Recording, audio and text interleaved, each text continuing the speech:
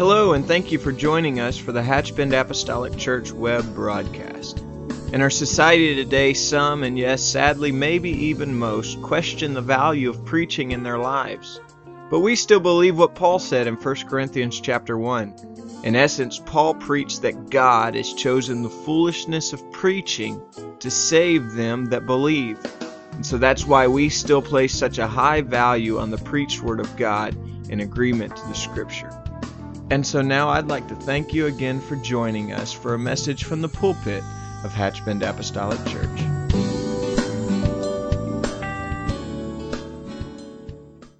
do want to say a few things before I get started. I can't say too much because I'll start crying and the train will crash before it ever takes off. So I do want to say Happy Mother's Day to all of you, but specifically to my mother. I love you. To Sister Boyd, we all love you. We appreciate you. I want to tell Sister Cricket a big thank you. She handled the photo backdrop this year, and it is gorgeous, so make sure you stick around if you haven't done so already and get some pictures made. One last reminder about our Mother's Memorial. You can give online. You can drop it in the offering box in the foyer.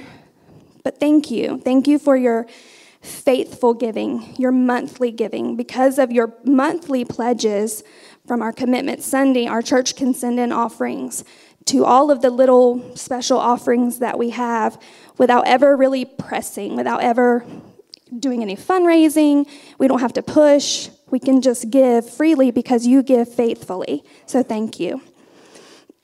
The Lord gave me this thought, no exaggeration, back in August or September of last year.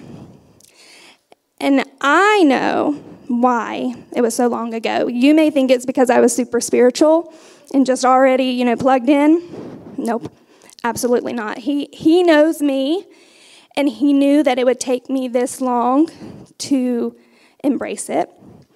And honestly, it wasn't until last Sunday when Brother Boyd got all up in my notes and confirmed it, and I finally accepted it.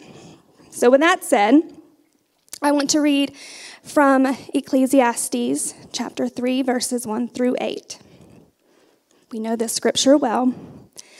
To everything there is a season, and a time to every purpose under heaven.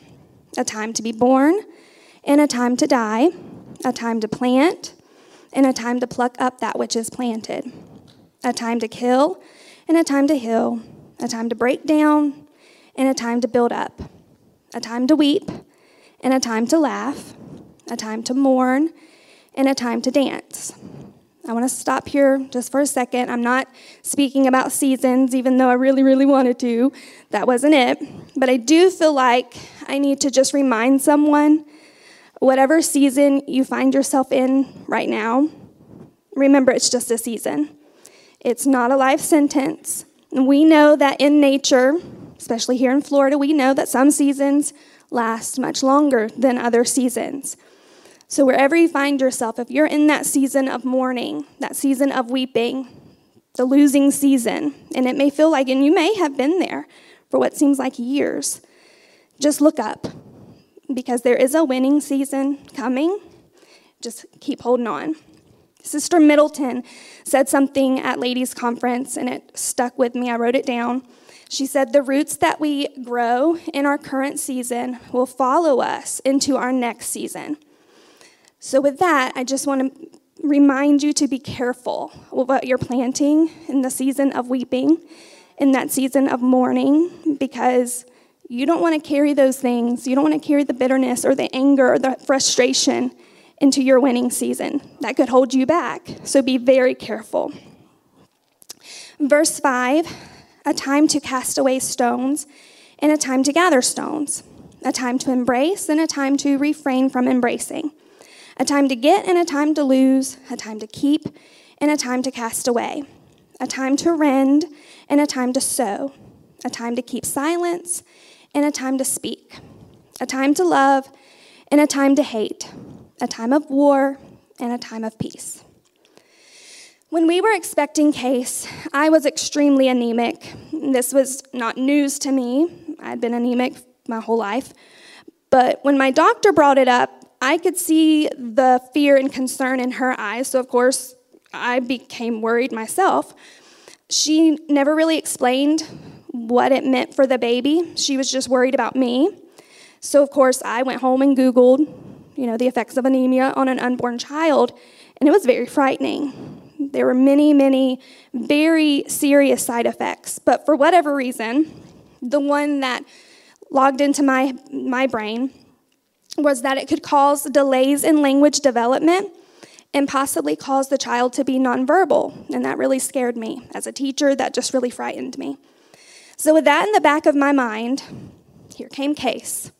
He was growing, he hit every milestone, he was doing all the things that he should be doing when he should be doing them.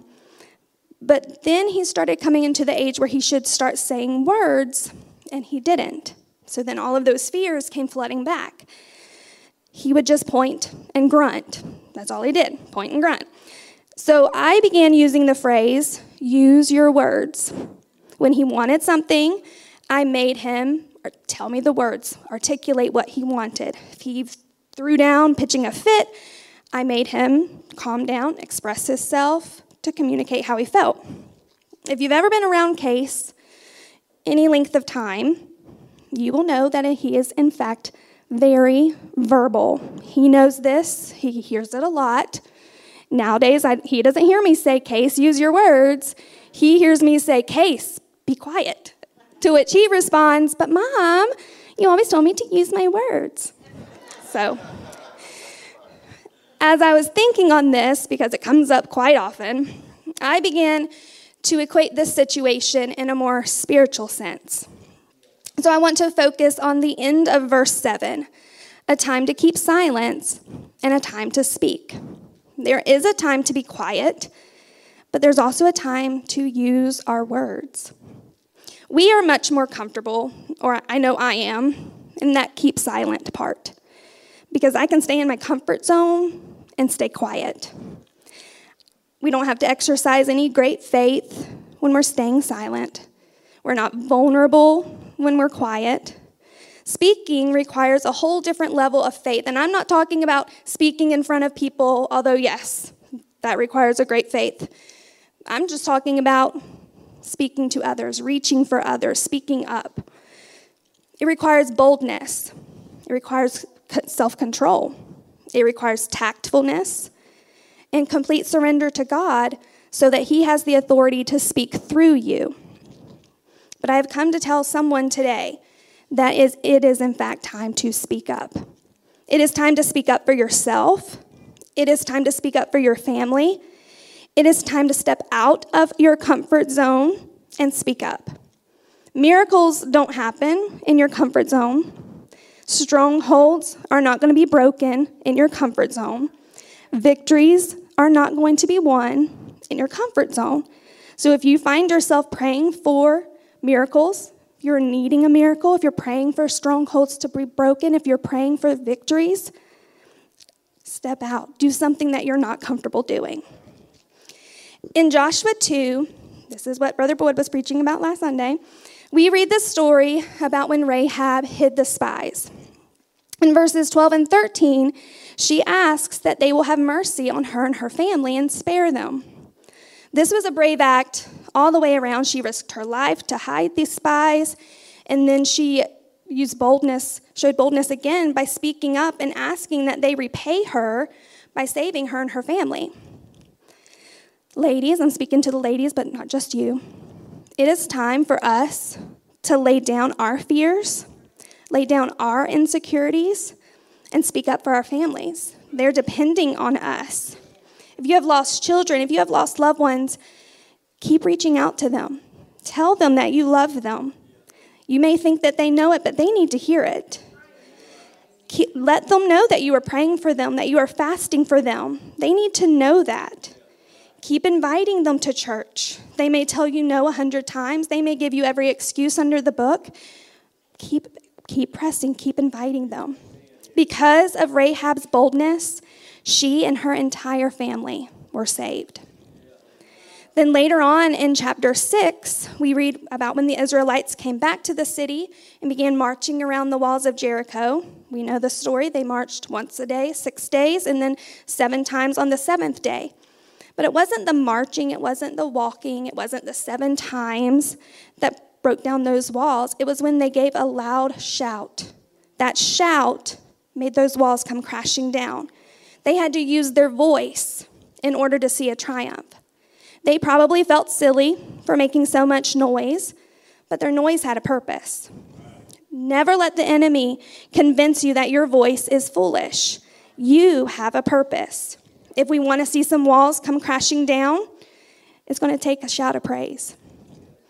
Sometimes we are just like Case, when he would just point and grunt and expect everyone to figure out what he wanted. We do that same thing to God sometimes. We just expect him to know what we're going through and then just wave his magic wand and work everything out for us. Sometimes we even throw little tantrums when we don't see it happening when we think it should happen. But even blind Bartimaeus had to use his words. In Mark 10:51, it says, Jesus answered and said unto him, What wilt thou that I should do unto thee? Jesus was asking him, what do you need me to do? What do you want? How can I help you? And the blind man said unto him, Lord, that I might receive my sight. Did Jesus know that he was blind? Yes. Does Jesus know what's troubling you? Yes. I know that if it troubles me, it troubles him. If it's a bother to me, it's a bother to him. If it's a worry to me, he's concerned also. But he still wants me to speak it. He wants me to use my words and ask. In Mark 11:23, we are challenged to speak to our mountain and tell it to move, and it will be moved. We don't have time. I've heard it preached more in the last few months than ever before. We don't have time. We are running out of time. We don't have time to keep dealing with the same struggles day after day and year after year. If you're battling the same issues that you were battling 20 years ago, if you're still tripping over the same messes, I challenge you before this day is over, you better get it under the blood.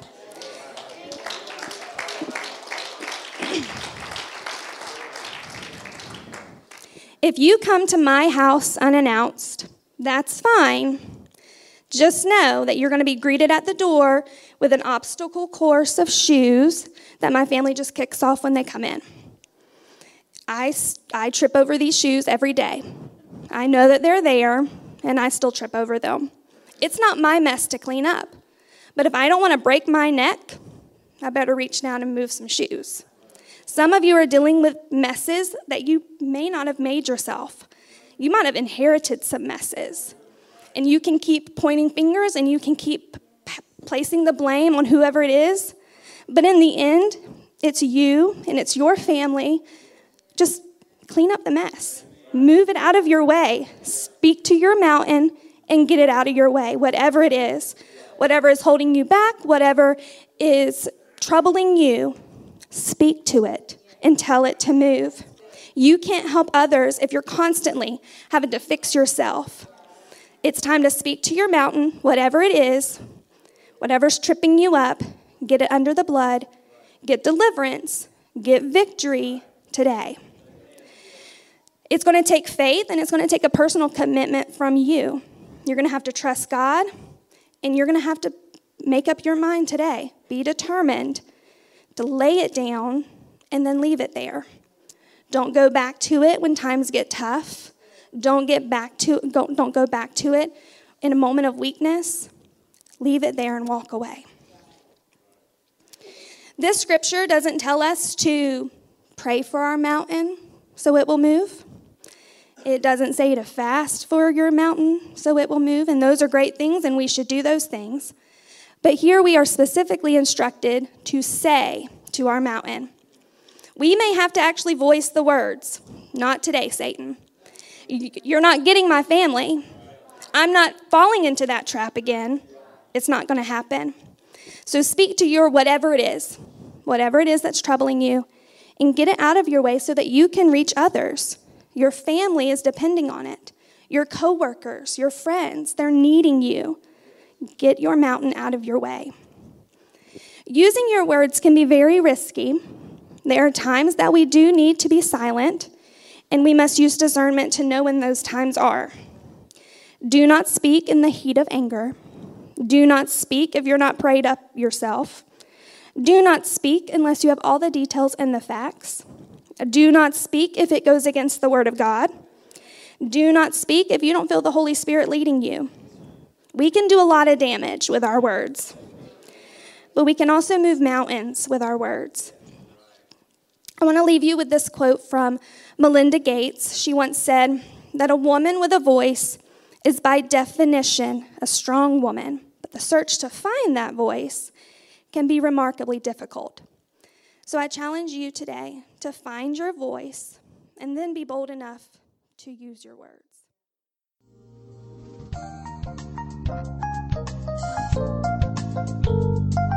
This message has been brought to you today by the media ministry of Hatchbend Apostolic Church.